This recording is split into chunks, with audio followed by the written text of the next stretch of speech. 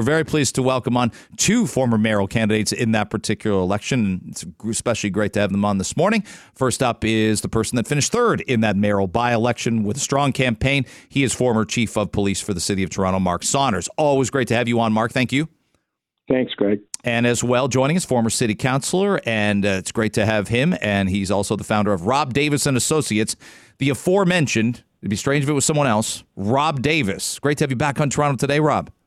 Well, thank you for having me, and thank you for not mentioning where I placed in that race. That was very kind and generous. Well, I mean, that's campaigns take some twists and turns, and one day you're running, the next day you're in a classic car with Anthony Fury. We've all been there before. We've all had those moments.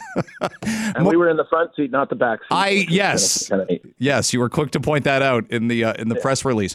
All right, Mark, let's start with you on this 180. It's being described as such, but Olivia Chow is, I heard it yesterday, well, she's caving on this police thing. Our knowledge is, Mark, she didn't have the votes, and there would have been at least 14 councillors today that put an amendment forward to say you have to fulfill the needs of the Toronto police. In this environment, in this day and age, this is critical. So, she's not fighting it, but it was very clear that democracy was going to rule the day at City Council today, one way or the other. Yeah, Greg, this was a slow dance that wasn't even necessary to begin with. When they start off with saying that it's taking 22 minutes to arrive on average for a priority one call, that is disheartening. And the vast majority of Torontonians understood that, did not like that. And when you look at the types of crime, the rise in crime, the propensity of violence in the crimes that have been committed, it was a no-brainer. But it was unfortunate that there was that much energy for the 11th hour to come up with the right decision.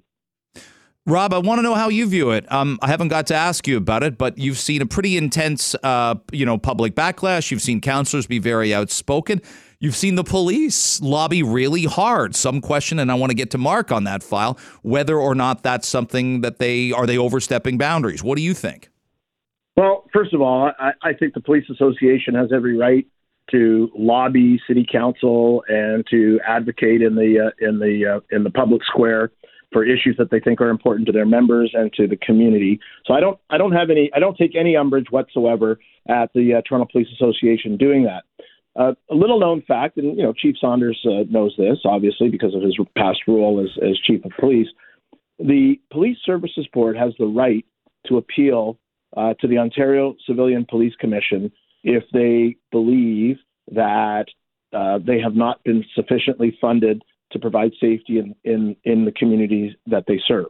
And so in the same way that Olivia Chow sort of had Justin Trudeau looking down the barrel of a gun over another 6.5% property tax hike, the Police Services Board had the prospect or had the threat of going to appeal the budget and to have a provincial body overturn her budget, make her look weak, and provide the Police Services Board with the funds that they need to provide those services. So, the Civilian Police Commission, the OCPC, was always that sort of Damocles hanging over the head of every city council and every mayor, that if they don't negotiate a proper response to the budget request, then there's a threat that a provincial board will overturn any decision of city council. And why do that when you're riding high in the polls, you've got an approval rating that was relatively good? Watching those numbers come down, it's not a hill to die on for the mayor of Toronto. Mark, did you ever, as chief, have to push us publicly for funding, as Myron Demkiw just did over the last few weeks?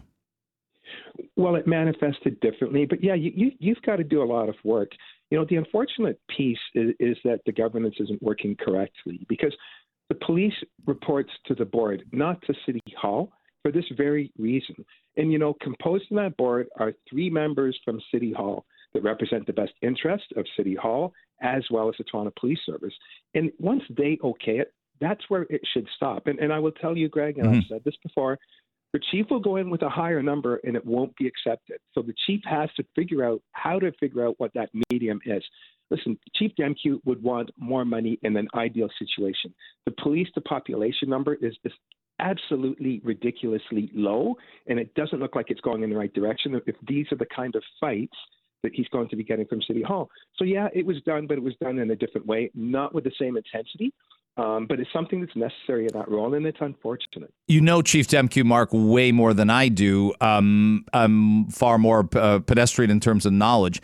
This probably wasn't something he wanted to do, to be all over the place, interviews, then putting fancy ads together and lobbying hard. But I think we're kind of saying the same thing here. It didn't seem like he felt he had a choice. No, what he asked for was incredibly lean to begin with. And he made it very clear that if they create a gap now, it is going to expand exponentially down the line when it comes to the hiring process. And we are already at dire straits. So he's got the obligation of making sure he can do everything that he possibly can to keep the city as safe as he possibly can with the men and women and tools that he has. All right, I want to give you guys a clip from Doug Ford yesterday, and I want to talk about Monday night at the hospital. And here's what the premier ended up saying about it. Rob, I'm going to come to you first on this, but here's Doug Ford from yesterday.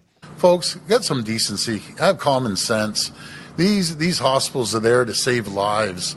You know, Mount Sinai did everything they could to save my brother's life. He was in there, and they're an incredible hospital, along with all the hospitals around the province. They're there to help people.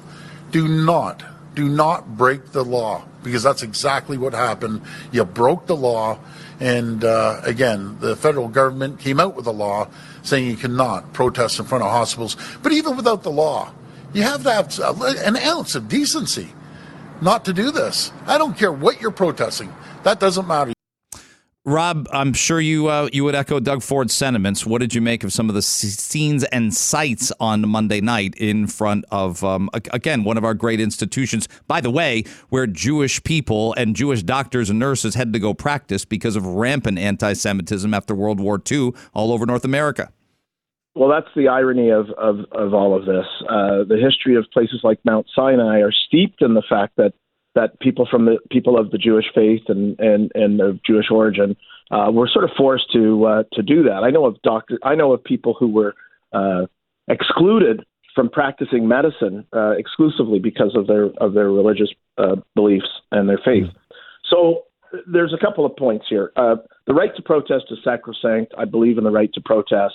I don't believe in the right to risk people's lives. So, civil disobedience is fine.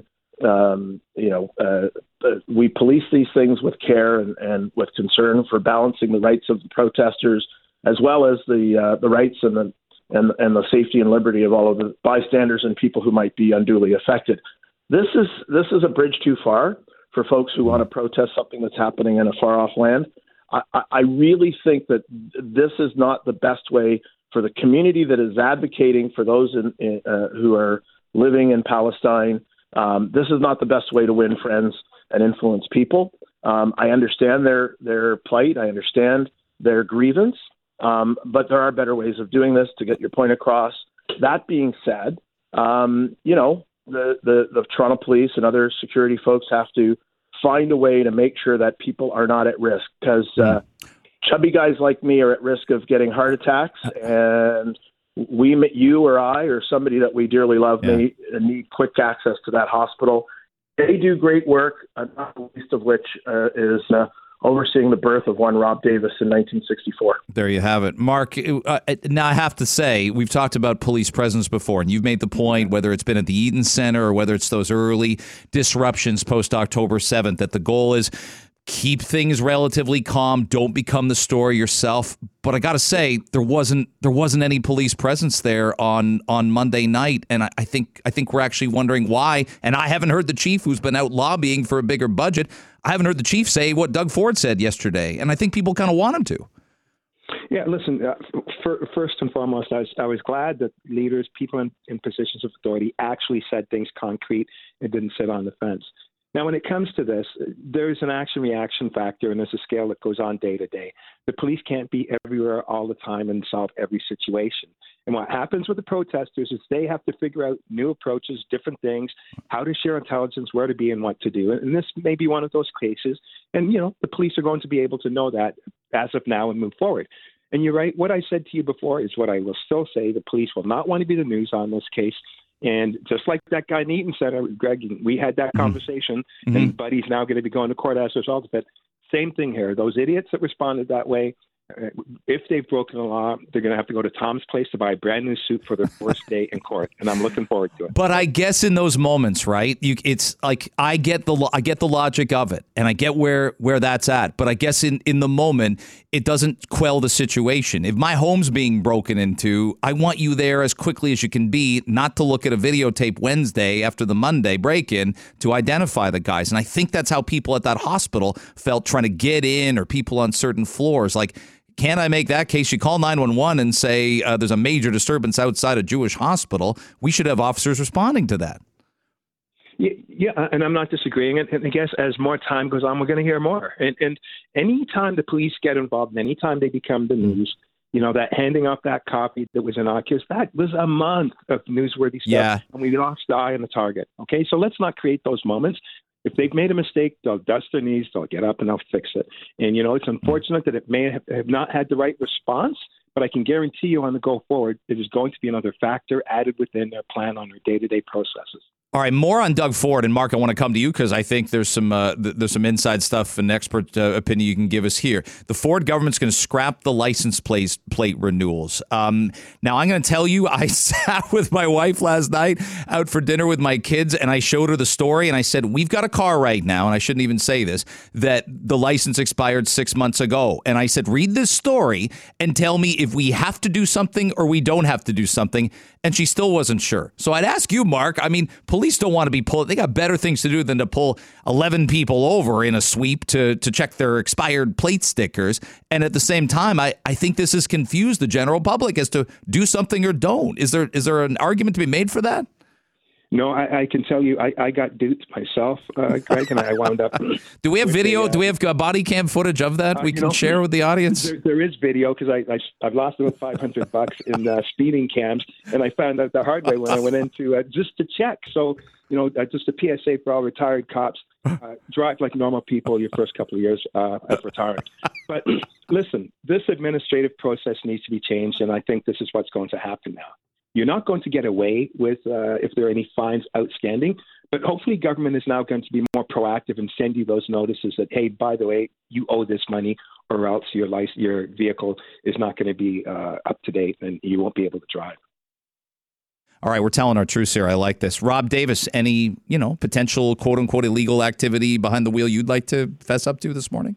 Nothing that I would admit to okay. on the air. However... Yeah. Unlike Mark Andretti Saunders over there, I've been very good. I haven't received a speeding ticket in over 30 years, so I'm pretty good on that. Well, you'll get one about 3:00 today. You know how karma works, right? Well, this is about to happen. Yeah, well, not only that, but I'm not too far away from Mark's house, so I'm sure he'll make sure there's a little trap set up. But there are no such things as speed traps. Let's be clear. No, look, this is the next step in the evolution of eliminating the requirement to have the stickers, right? Like if you don't have to put a sticker on, then why do you have to pay? At the end of the day, this is an administrative hassle for a lot of people. Like, why can't I get a 10-year sticker like I get a 10-year passport? Why can't I do things in an efficient manner that provide the government with the revenue it needs in order to police or regulate whatever activity I'm participating in? But the lost time, the productivity loss of having 3, 4, 5 million drivers have to renew their license every single year is productivity lost from the economy. And so there's got to be a more efficient way. I'm not sure that I would say no more fee, but there is some policing that is happening as we're driving the streets of Toronto and driving the streets of Ontario. So, but this is the right evolution. This is saying, look, we're going to eliminate this. I suspect if I were premier, I would probably say, look, you're going to renew it every 5 or 10 years or for the life of the vehicle.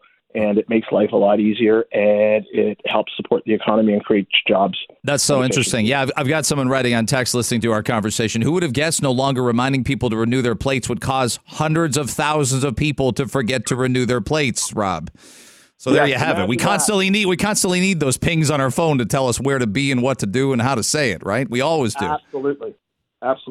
Yeah, we've got Rob Davis and Mark Saunders joining us on Think Tank on 640 Toronto. Last couple of minutes here.